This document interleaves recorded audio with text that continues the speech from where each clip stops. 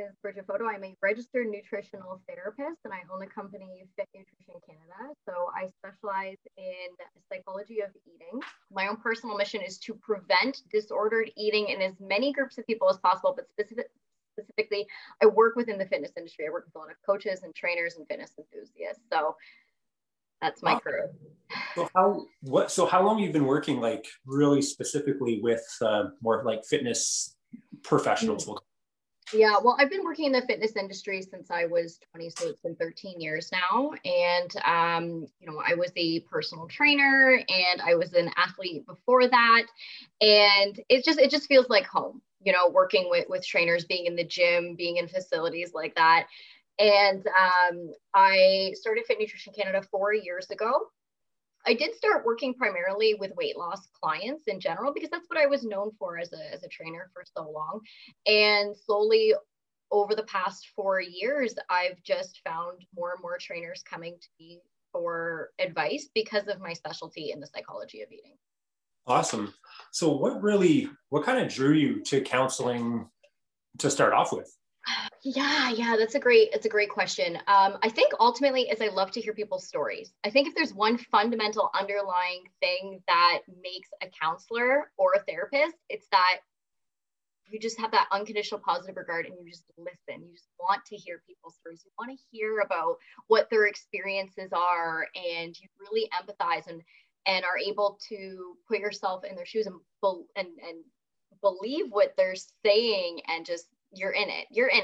And I found myself doing that naturally when I was a trainer. I'd be out on the floor and just having these deep conversations and just listening. And I really understood each one of my clients and where they were coming from. So now I'm able to do that one-on-one. And I'm also able to talk to coaches about how they can fine tune those active listening skills and things like that. And sometimes it means reading between the lines as well. Sometimes you have to listen for things that are not being said on the floor as well, right? So, and I kind of found some of the same. Of course, when I first got into being a strength coach, it was just about just making the most badass human beings you could possibly make. Yeah. But then it just turns into hearing some people's stories, knowing kind of what's fueling them, and you kind of really dig in unknowingly. But of course, at the time, I've been doing this for 23 years now, but to kind of think back then, like zero skill set when it came to somebody saying some pretty deep, sometimes painful things to somebody, right? Yeah, and ultimately, when we're working towards health optimization, and I often think of coaching on a sliding scale, right? Like seek pleasure, avoid pain. You really tap into some sore spots, and especially just the time invested, right? Like as a coach and a trainer, we can only take on there's only so many hours in a day. Yeah. And so those people, when they're signing up with us and they're investing in us, a year out of their life, and you're seeing them on the floor 3 times a week or more, and then you're talking to them between sessions, you really become intertwined in their life, right? So, that's what drew me to counseling, and it's what still, just when you think you're out, they pull you back in, right? So when it comes to like disordered eating, what really drew you to that, to even like, I guess more so, where drew you to disordered eating when it came to like fitness professionals? It was a pain spot, because I find, and I recommend this for anyone in general. If you get heated up about something, if you're passionate about something, you got to follow that.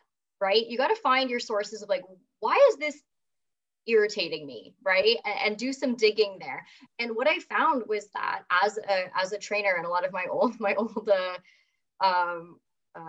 colleagues will attest to this, I would get heated up over things like body image and socialization and gender stereotypes, and just stereotypes of trainers that we're supposed to look a certain way and be a certain way. And I was oftentimes peed off when also 2 clients would come in expecting that, they're going to get a meal plan and they're going to have this body in 6 weeks and things like that. It's like, why do you think that? It took me 10 years of working my ass off in the gym to even get this physique that I had then. And that came with a lot of sacrifice. And I found that there wasn't a lot of transparency in the fitness industry. And quite frankly, sometimes we can easily profit off of people's insecurities. It's a very easy thing to do in the fitness industry. And I think that there needs to be a lot of integrity and a lot of open discussions about that. A lot of transparency. Yeah, and that kind of leads me to next question, I guess, is how do you feel like the fitness industry might be contributing, especially now, maybe contributing to more disordered eating? Yeah, so I have, you know, two things that jump into my mind. One is to investigate ourselves as trainers and coaches and say, do I have signs of disordered eating right now? And those signs, if you're not aware, I'll run through them quickly. So one is, you know, frequent dieting. This would be anxiety around foods, certain food groups, or specific foods in general. The one would be fluctuations in weight. And when I say this, you know, oftentimes people think of like yo-yo dieting, up, down, up, down. That can be if you're looking at the frequency, but you also want to look at the intensity. If your body shape or weight changes drastically, you're dropping, you stay there, and then boom, it goes back up. Plus some, that's also a sign. Another one is rituals around food. And this one, I think a lot of people are going to notice, you know, things like I can't miss my meal prep day. Pre and post workout, you know, rules, lots of rules around food, weighing, measuring, things like that. Guilt and shame around eating, right? So if you break one of your food rules, all of a sudden you're dealing with a lot of guilt or shame. Preoccupation. So preoccupation with your weight, shape, food, or body image. This is a big one again in the fitness industry as well. We spend a lot of there's a lot of clutter in our mind around it. We talk about it frequently. It's part of our lifestyle that we talk about this frequently. And also feeling a loss of control around food. So that's if you are over restricting. Sometimes, you know, if you're in the kitchen late at night, and all of a sudden you're like, oh, I'll just have a little bit more. And then you feel that sense of loss of control. And then the last one being, you know, a use of exercise or food restriction to make up for breaking a food rule. Mm-hmm. So there's a lot of perception involved in there, and there's a lot of action that's in there as well when we look at signs of disordered eating. Now, ultimately, it comes down to how is this impacting my functionality? And in the fitness industry, often a lot of those things are celebrated. So it can be difficult to determine how it's impairing your day-to-day life, right? Is this starting to impact my social life? Is it starting to impact my interpersonal relationships? Is it impacting my mood? If I break one of my food rules, do I get moody and am I irritated for the rest of the day and take it out on people, things like that? So when we look at those signs, a lot of them overlap with what we do almost every day in the fitness industry, which is scary. No, for sure. And kind of what I touched on when I first kind of reached out was my own closet eating, which was, it wasn't until I really admitted that there was a problem, until I really seen how big the problem really was. You know, it's just kind of peel back that veil to really show the kind of issue that was. Like, it is 4 minutes from door to door from like Tim Hortons to the gym I was working at. And I can intake 20 Timbits in that 4 minutes. And it's no problem. But of course, some people might not understand the kind of pressure that comes along with many, you know, coaches and fitness trainers in the fitness industry to quote unquote need to look a certain way. Well, I'm pretty much a dinosaur when it comes to this industry. Been doing it as long as many people kind of been alive when it. So obviously that pressure kind of like started to really eat away at me, literally. And I was eating that pressure, but behind closed doors because it was such a no-no to consume those foods. Exactly. That's a perfect example. And when we talk about body image and body image standards, it's you know, it's a little complex, but in general, you know, if you pop an idea in your head, if I say like, what's the ideal image of a trainer, you know, most people are going to have this like chiseled physique and things like that. It's like, okay, now how much of our time do we as trainers actually spend there, or professional athletes? And then that's the other thing too, is that we you know, athletes, we want to focus on their performance, right? Not the aesthetics. And that's a common misconception in society as well. So we're consistently focusing as a society, not just on an individual level, but as a society, we're focused a lot on the appearance ideal, which, you know, those are, you know, body image standards rather than the health ideal.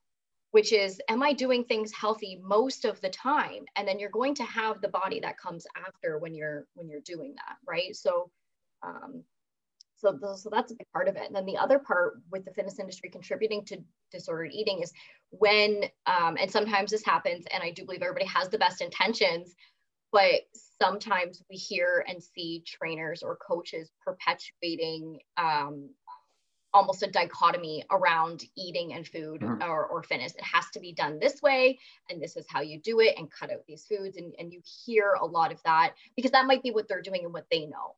Right. So I believe everybody has, good intentions. I think it just needs a little bit more education, a little bit more open discussion about it.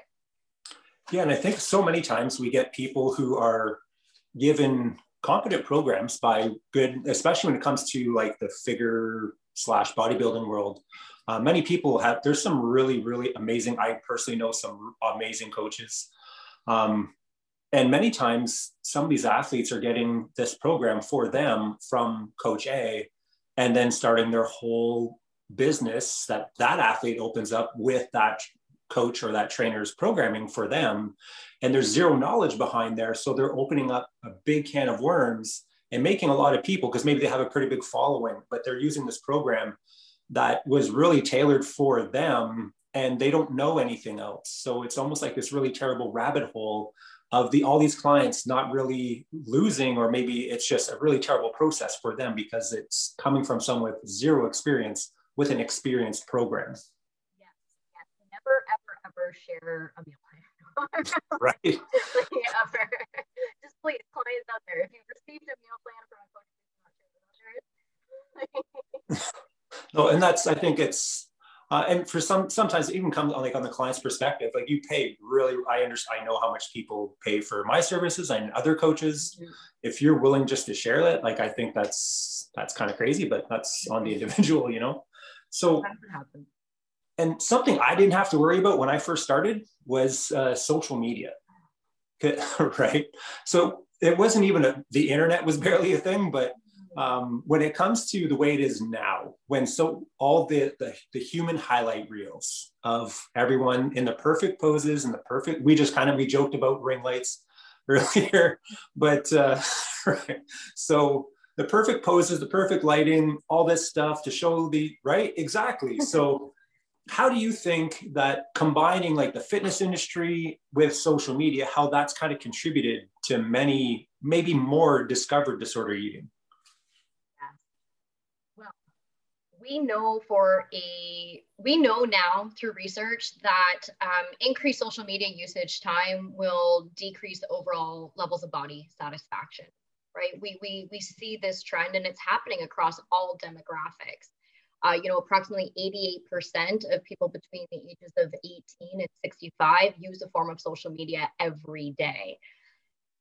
Now, how that ties into the fitness industry, the first thing that jumps in my head is Fitspo. So we now know there's very good research that when somebody is following Fitspo accounts or the Fitspo hashtag, that they're going to have lower levels of self-compassion after. And self-compassion and self-compassionate talk being one of the most well-known catalysts of change. So it's ironic that you're looking for something probably, fitspirational, and yet you leave feeling more discouraged. When it comes to social media, I do recommend if you're not willing to let go of those Fitspo accounts yet, at the very least, for every Fitspo account you have, we'll use Instagram as an example because that's how we connected. On Instagram, follow a body positive account. Studies have shown that kind of negates the negative effects, and then watch your social media time in general. Try and decrease it as much as possible, and focus on relationships. Social media can be used to an advantage. Like we connected with lots of great people over Instagram, especially during COVID, and it's been great because I've used it strategically. Right? I've used it to say, hey, here's what I do. I'm promoting my message. Where's my tribe? Right? Where are my people? And make authentic connections through it, because that is one of its best features. And unfortunately, one of its worst features is perpetuating a lot of misinformation. Yeah. and that's kind of a conversation with the client earlier today about just like going through the ideas of what it really like the bare minimum when it comes to trying to lose weight versus her ideology of what should happen, or maybe some of her family and friends, the ideas that they have on how you lose weight of, you know, oh, you shouldn't eat carbs because that makes you fat. Well, fat is fat, so that makes you fat. Like that kind of, so just the amount of misinformation. It's kind of funny how like people, like researchers have to submit their research to their peers for review. Like, hey guys, I'm putting myself out there. Here's my research. I spent so much time and money and effort, and a group of people did this. Now here it is. Then all of a sudden you get torn to shreds because it's complete nonsense. But in social media, when it comes to certain subjects, many people don't have to do that. You could just say whatever you want. Freedom of speech, great. But there's a caveat that comes along with that too. Yes, and a lot of confirmation bias, right? You're going to seek out what you currently believe in, right? No one naturally, just as a psychological, no one naturally goes around saying, you know, prove me wrong or things like that. I mean, unless you're a scientist, because we get torn apart like professionally, just like, yeah, I get, oh, sorry, go ahead. No, I was just going to say, I think it's when it comes to you just touching on social media to open up those relationships. I've met people like you and Scott Forbes and Jose Antonio, and then someone that's become you know, a friend as well. And there's a few of them, I should say, and to use it to our advantage like this, like I've never, probably even just 20 years ago, I never would have even reached out to you because of the stigma. Well, I'm not going to reach out to her because of the people's perception of me reaching out to a counselor. Well, you're a strength coach. What's wrong with you? You know, yeah. Or reaching out to even other facets of training. So other like gymnasts or whatever the case might, or yoga instructors, that kind of stuff. Yes. I do find that there is still a little bit of stigma around. Well, I mean, in my department, there's still a lot of stigma around counseling. Like, let's just face it, it is what it is. But what I love about counseling, and one of the messages that I like to get out about counseling, is everyone can use it, right? Mm-hmm. Like everyone is going to leave even just one counseling session with more tools to implement that's going to help enhance what they're currently doing. You know, a big difference between what, say, counseling, because I get asked about that a lot, like counseling versus coaching. Like, what's the difference here?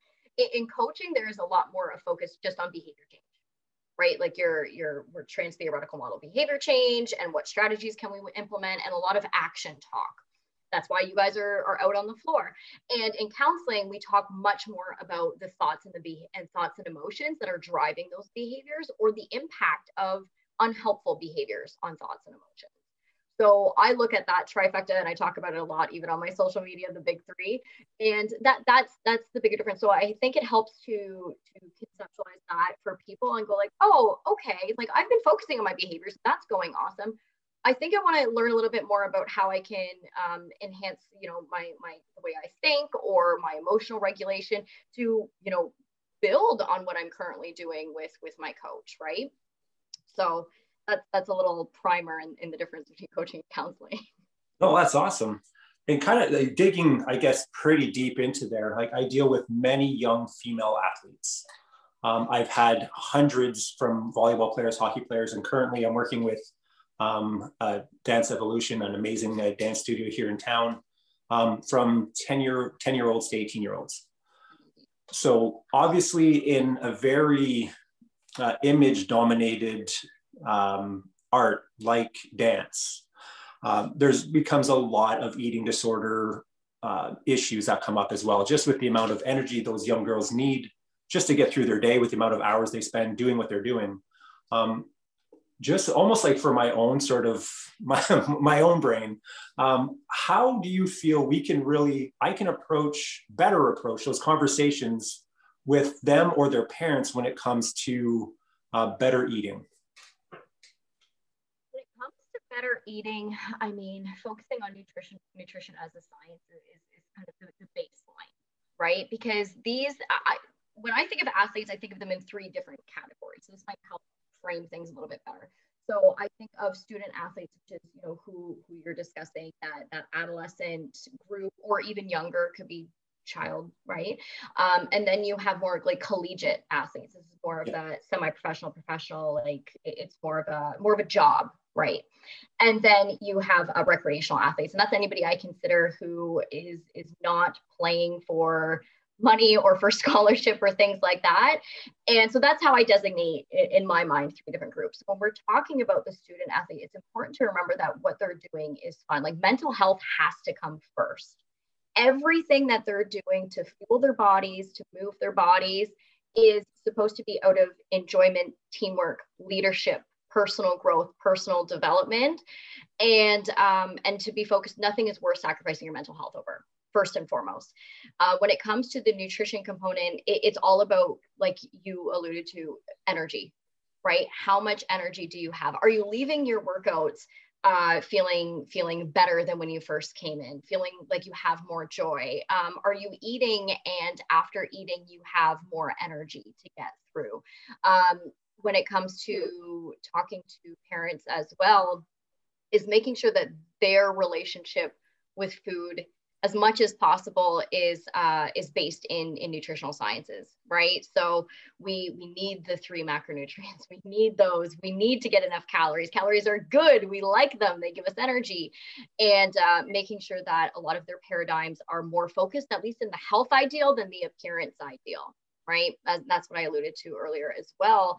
You know, are you eating well most of the time? Are you training, not overtraining, just training within a good, healthy scope of practice?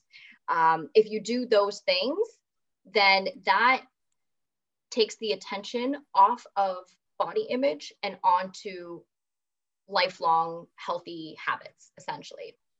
And then another thing too, to touch base on, moving away from appearance ideal more into health ideal, is not complimenting things that are body shape or food related, making sure that any compliment or encouragement is often in characteristics, right? Okay. So that's a huge one. So an example would be, you know, even performance can be a little touchy, but you know, if somebody had a good practice, hey, great leadership skills out there, right? That's a huge impact compared to, you know, good play, right? Like people have your plays are going to change day by day, right? Well, like, it's pretty, I mean, and it's so broad spectrum, and it's so just an easy thing to say. It's kind of like asking somebody, how was your day? And they say, good. Yeah.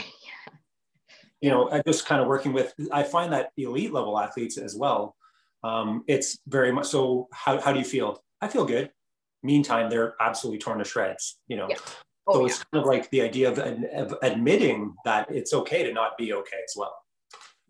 Yeah. And having that open communication, practicing your open-ended questions, right? Like that's a big one. Go back to those basic, you know, ORs, those motivational interviewing skills, and revisit them and have discussions and encourage discussions within the team as well. I know I kind of just automatically refer to everybody as a team, even though it might be individual, but you're all practicing together. You're all in the same dance studio, things like that. Having those open discussions, having team camaraderie outside of practices too, and opening up the conversation.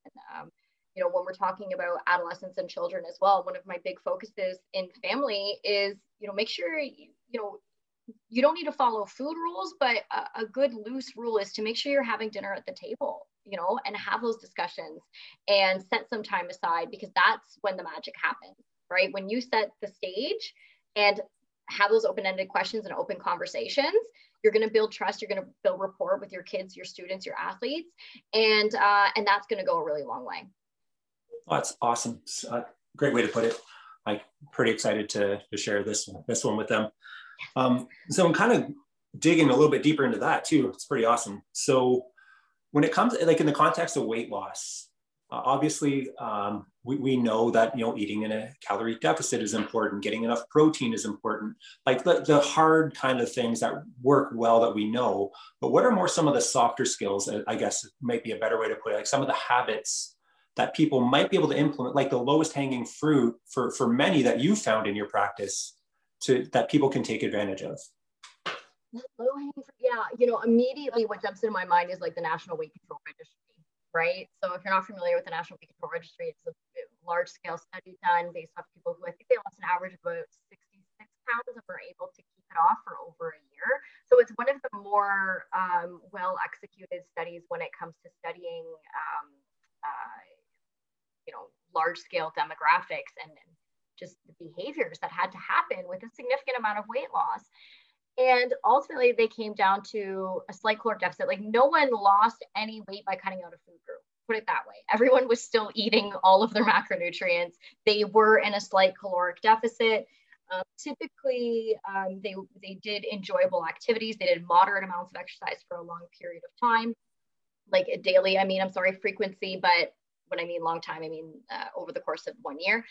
Other soft skills like that I use in my practice are, say, for example, like reframing, right? So in order to move away from that all or nothing thinking, which generally perpetuates that cycle of yo-yo dieting and unhealthy habits in general, is reframing most of the time, right? So and this is how you would use it. You would say, instead of saying, oh, I'm doing this diet, I'm going to eat this way, you say, I'm a person who eats healthy most of the time.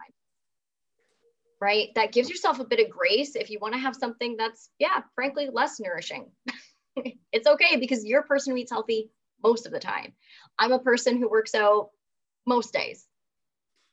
Cool. Now, if you miss a day, you're not beating yourself up about it. Right? And then it also brings you up to that standard. If you do fall below a few days in a row, no, I'm a person who works out most days. So I got to kick it up a notch here. Right? So just that simple reframing. Other things are using like the hunger scale, right? So honoring your hunger and your fullness. No one sits around saying like, oh my God, I only peed 3 times yesterday and I peed 7 today. Something must be wrong with me. Your hunger changes day to day as well, right? It's a physiological cue from the body. So if you can learn to honor your hunger and say, oh, like that's kind of curious. Like, I'm a little hungrier today. All right, I'm going to eat more. And, that's a skill that takes a little bit more time to practice, getting in tune with your hunger cues. And I find that the more diet somebody has been on, or for the longer amount of time, the more difficult it is to trust their body. So that's one of the things that I do in my practice is give them the skills and the space to say, okay, we're going to practice. We're going to practice this week. Let's do it again. And until they're very confident using it. That's awesome. Those would be some softer skills that I would recommend. I think how I try to frame it for most people is you don't have the skill set to attain the goals that you have yet. That's a bigger part of kind of the process. Mm-hmm. So to be a lot more patient with yourself during that process, it's kind of like teaching someone to play hockey. Well, I'm not going to expect them to go up and down the ice and have like perfect passing in stride or hit like a one-timer if they can't even skate.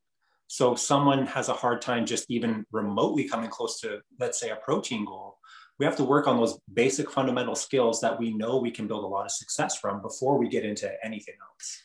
Yes. I'm a firm believer in trial and error, right? And I think that's one of the best things that came from sports and from being an athlete was you're going to mess up so many times before you get it right. And I think that if we as coaches, kind of honor that about ourselves and say, let's move away from that all or nothing, and let's be transparent with our clients and tell them how many times we had to screw up, how many times we had to learn how to do something, how many times we were corrected and had feedback and things like that, and then implement that with our clients. And something as simple as like, yeah, there's going to be times when you overeat. It's fine. It's fine. Next time, next meal, we're going to practice again. Right. Yeah. And by as long as our clients are focused, especially our weight loss clients, they're focused on the long term. That's the most important thing, playing for the long game. Are you going to be 65? Are you going to be 80 years old and wanting to go on another fad diet? I hope freaking not.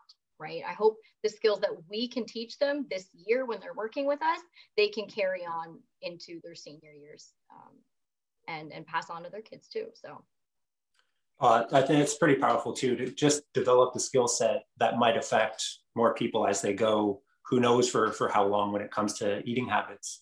And I think we maybe as parents, we sometimes forget the impact that we're going to have with the food choices that we're going to make, or the food choices we make for our kids for their long-term health as well. Mm-hmm.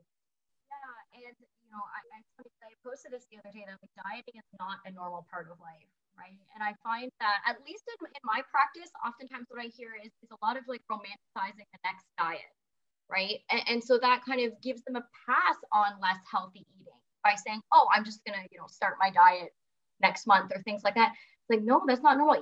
Eat well most of the time, and you won't need that next diet, right? And as parents, we owe it to our kids to be a role model in that area for sure.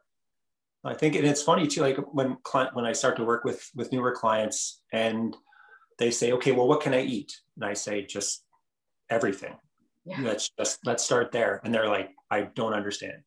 Yeah. So what am I even doing with you right now? But I feel, and we'll kind of touch on that, I think, in a little bit, but just the relationship with food, I think, is a very, very powerful thing.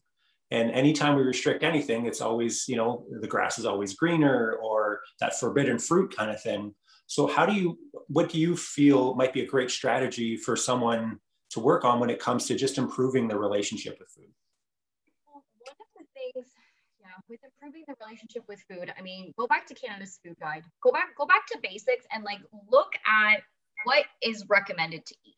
Because oftentimes, if you are saying to yourself, I don't know what to eat anymore, that's a red flag, right? That is a relationship with food issue. And you need to be either reaching out to somebody or starting to do your own research when it comes to the straight, like get on board with the straight facts first, right? So going back to something like Canada's Food Guide, and is half my plate fruits and vegetables? Am I getting enough?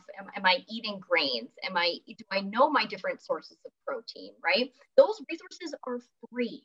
They're free. Go to the government website, check them out. So it's free. I would say start following that recommendation as much as possible. And then when it comes to healing a relationship with food, you have to ask yourself, where is this coming from, right? Is this coming from frequent dieting? Is this coming from an emotional need? Is this coming from distorted thoughts? Do I have these thoughts perpetuated in my mind? And depending on the degree, depending on the intensity of your relationship with food, like negative relationship with food in this case, and the frequency, sometimes people experience, oh, I have a great relationship all week I'm good, and then on the weekend or whatever. Look at the frequency, look at the intensity. If they're not matching up, you definitely should be reaching out to somebody. If it's not myself, a registered dietitian, even your doctor may be able to refer you out to somebody else, but definitely collect those resources. We're out here.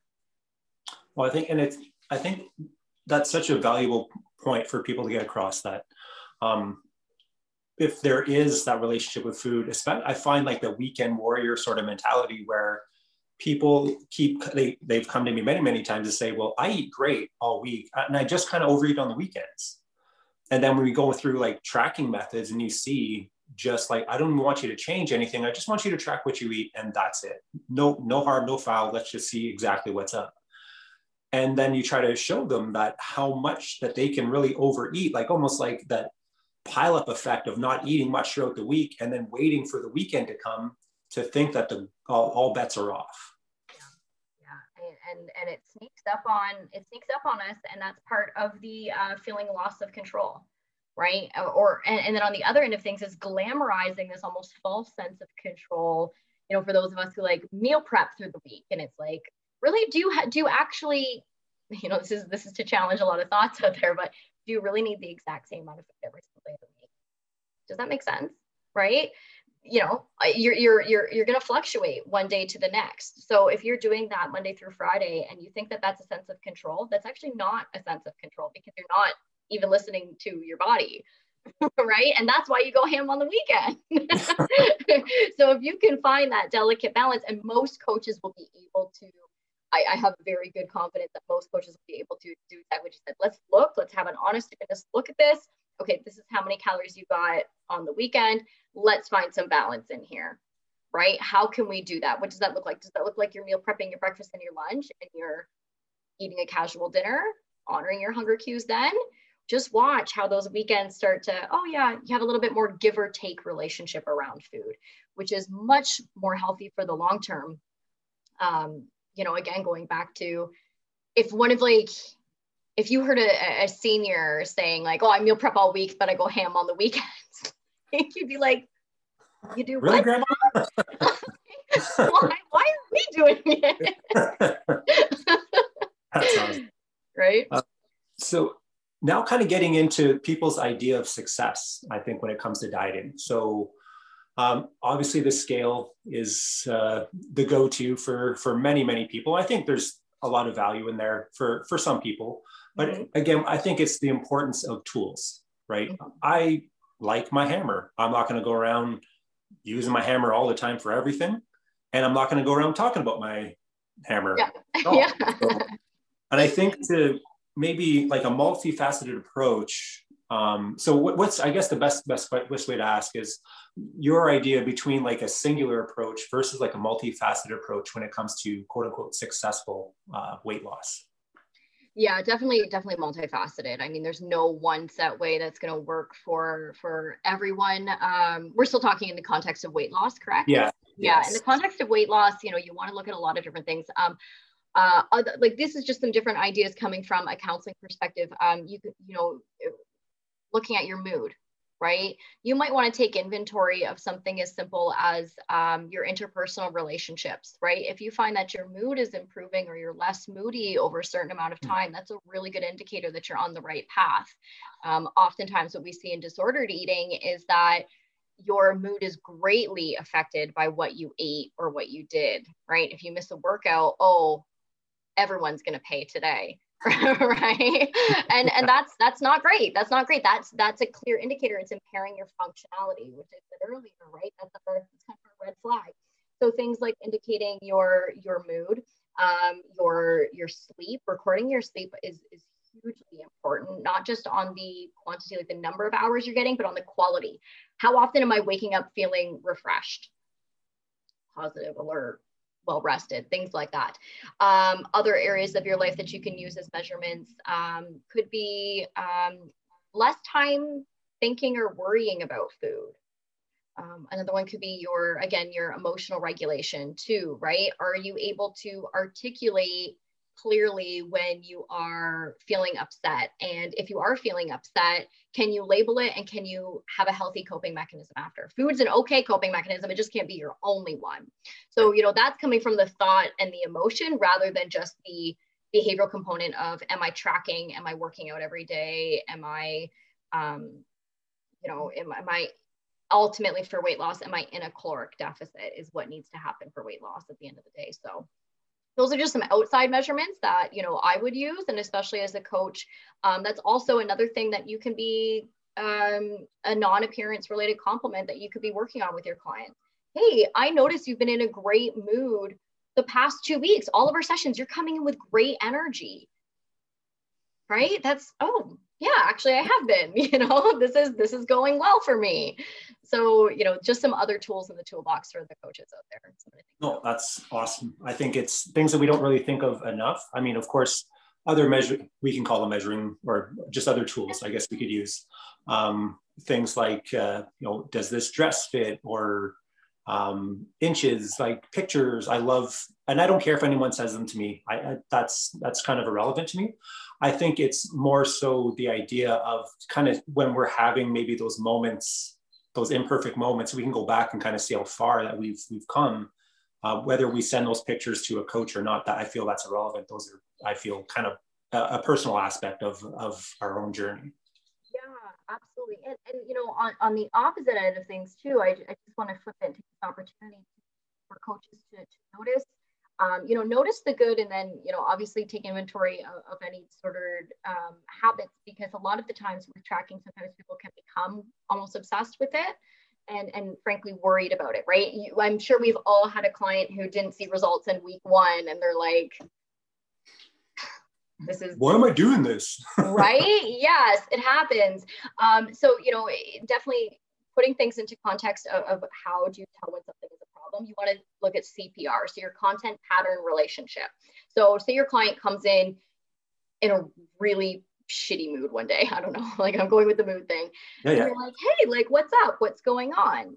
Right? Like, I noticed this. You definitely need to build some rapport before having these conversations, of course, but assuming you do have good rapport with your clients.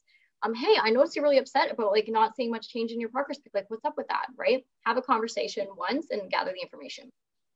A pattern would be if it's happening more than once. Okay, so, you know, I noticed I noticed the intensity of your emotions. This is really affecting you. Like, let's talk about this. What's up? Because that might be an indicator for you if their mood is being greatly affected by their nutrition program or something else going on. Maybe you're not aware of what it is right now. That's an opportunity for you to have an important discussion. Maybe they're overtraining. Maybe they're overdoing something. Maybe they're binging late at night, not telling you. There's something up there. If you let it go unaddressed or it continues on, one or the other, it can form a relationship problem. And that's when you start to see clients have resentment for their coaches, right? They're going to start placing blame elsewhere. And then it becomes, okay, well, whose responsibility is it? I believe that as the coach, you know, I want to give you guys the tools to say like, hey, here's how to have those important conversations so that you can prevent it from getting to a relationship problem. And then the same goes for positive behaviors, right? That's why we praise the good characteristics happening. Great, this is a great content. You're coming in a great mood. Great, this, you know, I'm seeing now that your mood has been improving over the past 3 weeks, right? Not appearance related. And then it becomes a relationship. Now they're having a healthier relationship with food and exercise, right? So it can go both ways, but that's a tool for coaches to use. No, I think it's definitely a great one for sure. Now, something that comes up every single day in my coaching business is the idea of weight fluctuations, right? And like if we are, because I feel like to kind of break the stigma of the scale, I think we need to just kind of be at peace with what it says. We don't have to share that information with anyone, but I think as long as it stays within a healthy relationship of what we feel that scale says, but then the weight fluctuations come. And I can say off my first consultation with someone, every single time, I promise you, your weight will fluctuate. It'll be weird if it doesn't. In 23 years, I've never once seen it not fluctuate. So, but I could say that time, blue in the face, spend the whole hour just on weight fluctuations. And then the weight fluctuation comes and they go, holy shit, I did everything perfect. What the hell? Yeah, so this is why that multifaceted approach really helps, because you're able to go, wait, data. These are all the other things that are going super awesome. If you find that your client gets really worked up about the numbers on the scale, that might, so CPR, right? If it's once, you're like, okay, I'm going to continue to weigh you, but your weight's going to fluctuate again, just so you know, eventually, right? If you notice that intensity continues or you have a frequency and that drifts into a pattern, that would be a conversation to have about finding solutions and say, okay, you know what? I'm not even going to let you know about the scale if you want to continue weighing them, or we're not going to use that measurement anymore, right? Because you're having a reaction to it. It takes with acceptance comes a lot of awareness, right? So to be self-aware comes from two different aspects. It comes from an external and it comes from an internal, right? So as a coach, it's important to be able to learn how to gauge, okay, I give you all the external information. This is education. This is straight up. Typically, if there's a huge response, it's coming from something internal. So again, you're opening up the conversation. So the self-awareness is first and foremost. And a lot of clients already have that. They might be coming into you and saying, oh, I don't do well with the scale. If they're saying that, listen, don't show them the scale. Right? So a lot of clients already have that self-awareness coming in, but it can help to develop. And then the next thing is the self-acceptance, right? And the acceptance comes with, a very curious approach. So try and nurture that relationship with the client to say, oh, this is very curious, right? Like develop an interest in data if possible, if that client is interested in it, and take a non-judgmental approach with self and with others. So that would be very, very an important conversation to have with your clients about acceptance. And I think it's so important to have that difference in approach. So maybe there's pictures, maybe there's measurements, maybe it's just questionnaires, that kind of stuff, to kind of show them that with those weight fluctuations, there's going to be those other wins that you're going to show. And sometimes to have that extra data to show them that, every day after a refeed, well, guess what's going to happen? Like, you're going to go up. And I can explain that as scientifically as I can, but it still comes back to, oh shit, the scale went up. So I think it's to to normalize those fluctuations. And I think it's crazy that it's just not talked about barely at all when it comes to the industry, because it's not that straight shot down. Yes, yes. Fluctuations, okay, so if anybody's listening, fluctuations happen. Okay, they happen for a lot of different reasons. Your hormones, your sleep, glycogen storage, there's tons of different things biochemically going on in the body. It's going to happen, right? So yeah. let's normalize that. That is part of the external process. On an internal thing, if you're affected by it, that do some digging. Digging, it's a fact. But I mean, how do you think that social media really has affected the idea of us being able to present things like fluctuations, almost like, because it seems to be like that success of weight loss? Well, I gained 2 pounds yesterday, Troy. What the hell? Yeah. That's not successful weight loss. I gained weight. Yes. So, immediately I jumped to the pressure for coaches to have those before and after pictures, that like rapid fire, this and that. I think, in my opinion, before and after pictures can be pretty dangerous. They can be. I think that they can be triggering for a lot of different people. And I think that sometimes they don't paint the full picture, right? And it's important as a coach when we sit down with our clients for the first time and we say, what does a win look like for you? And when they say weight loss, if they say weight loss, okay, what else is going to improve in your life when you lose weight, right? Sometimes you'll hear, I have more energy to play with my kids, or more confidence, or I'll be able to whatever. Focusing on those wins, right? When you're in session and if you see a fluctuation in weight and it's like, how long were you outside playing with the kids yesterday? Well, yeah, 6 months ago, you were having struggles doing that, going up and down the stairs, things like that. I wish more of social media presented those ideas as before and afters. And that's a harsh reality. Yeah. And I think it's kind of our own, like how much it's been blown up. Seeing things like, I'm not going to name any names of magazines because I don't want to get sued to high heaven here, but not today. It's Friday. So like the ideas of those, we'll call them grocery store magazines, with certain individuals that are typically on the front of it. I'm not going to name any names, but anyway. Yeah. Not a big fan, because again, it just starts driving the idea of speed of weight loss, not the idea of maintaining that weight loss, because maintaining something isn't super sexy, like losing 80 pounds in 14 weeks. Yeah. So it's terrible. It fits into this I'm going to go off on a social tangent right now. Right? You guys ready for a tangent? So this fits in with the appearance ideal. And I just did a seminar on the effects of social media on body image. And so, you and I work with people one-on-one, but again, that's on a micro level. We also have our meso and our macro levels of what goes on and then how we're affected. And ultimately, all forms of media are constructed, and media is selling us something at the end of the day.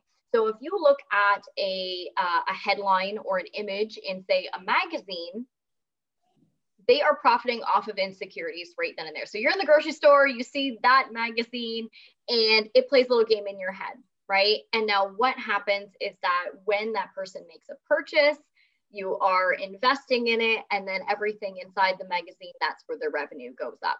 So the more catchy the headline, or, on social media, like clickbait, the more catchy the visual. They do it in two different ways. It's either image, and you have to ask, what are they actually selling you, right? Are they selling you a product itself? Sometimes you actually see a product. Or are they selling you an idea? Is it a concept? Are they selling you success? Are they selling you confidence? Are they selling you a feeling? And then the other thing, other than the images, is the headline itself. Something just like, whoa, what? I need to know about that, right? So again, going off that profit off of our insecurities, and then that perpetuates it. Now, what happens is that when an individual invests in this idea, they're buying into the appearance ideal. Okay. So with the appearance ideal comes self-objectification, right? So how do I measure up to what that image is showing me, right? After self-objectification, comes feelings of inadequacy and body shame. After, when we have more body shame, oh shit, I don't measure up to that. I didn't even know that that was a thing that I don't measure up to. I feel body shame. So you're going to invest in a way, whether it's your time, your energy, your thoughts, financial, whatever it is, in a way to help you feel better, which is basically to conform. Now, what happens is that when we make an investment and we are invested in this thought, which is the appearance ideal, we're going to objectify others around us. Right. So now we become critics of the others around us. And I'm sure maybe you've heard that out on the floor. Like somebody goes, oh, they've been working with that trainer for so long. Like, why have they lost weight? How do you know they want to lose weight?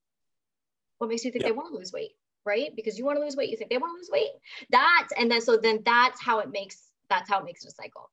So if we can break the cycle by saying, no, I'm only focusing, I'm applauding myself for my healthy habits, whatever body I have after, gain confidence in your own body, not buy into as much of the appearance ideal as possible, it will help perpetuate the cycle of the healthy ideal, move away from that that socialized we should look a certain way and be a certain way ideals. So that was my rant. That's awesome. No, we had like years and years ago a conference call with a bunch of different strength coaches, and somebody brought up, hey, well, so-and-so doesn't look like a strength coach. Yeah. Meantime, very elite level power lifter. A heavyweight. So let's just say some of them are not super shredded. So no. So then we kind of got into, okay, so what does a trainer, what should they look like? I dealt with a lot of hockey players and football players. So I gravitate towards that kind of training. So that was kind of how my performance was based, or what my body sort of looked like was more to that scale. And then we said, so you deal with bodybuilders. So what does your clientele want to look like? And he was like, well, everyone wants to lose weight. I was like, does everyone want to lose weight? So I think it's just and that was 20 years ago. So now with social media, I think it's such a pronounced effect where we have either crazy things on social media, like crazy feats of strength or speed, or just crazy feats, and then crazy weight loss with, we kind of touched on the beginning, perfect lighting, perfect posture, everything like that. I think it's so difficult for so many people to kind of scroll through their social to find something to connect with, because everything seems so extreme. Yeah. And then it's normalized. We think that those extremes are what's normal. And, it's interesting too, the statistic that came out, it didn't really come out. It's not anything really new, but we've seen the rates of eating disorders double from 2000 to 2006. In 2013 to 2018, they doubled. And it's really interesting that where was the gap in there? Like Instagram came out, 2010, right? And that's a very image focused thing. And we know that increased social media usage time will decrease body satisfaction, and decreased body satisfaction is one of the two key variables that with an intentional diet change can lead to eating disorders, right? So it is an integral part. It's something we need to think critically about, and unfollow things that don't fuel our best interest, for sure. Awesome. For sure. I think great advice, especially for everyone, but I think especially for younger, like teens and younger adults, to really be focused on that, because it just seems like an impossible world when it comes to, if we're looking through the eyes of social media, like so many of like the Fitspo chicks who do 2 photo shoots a year get 1,000 pictures, but that's all they post. Yeah.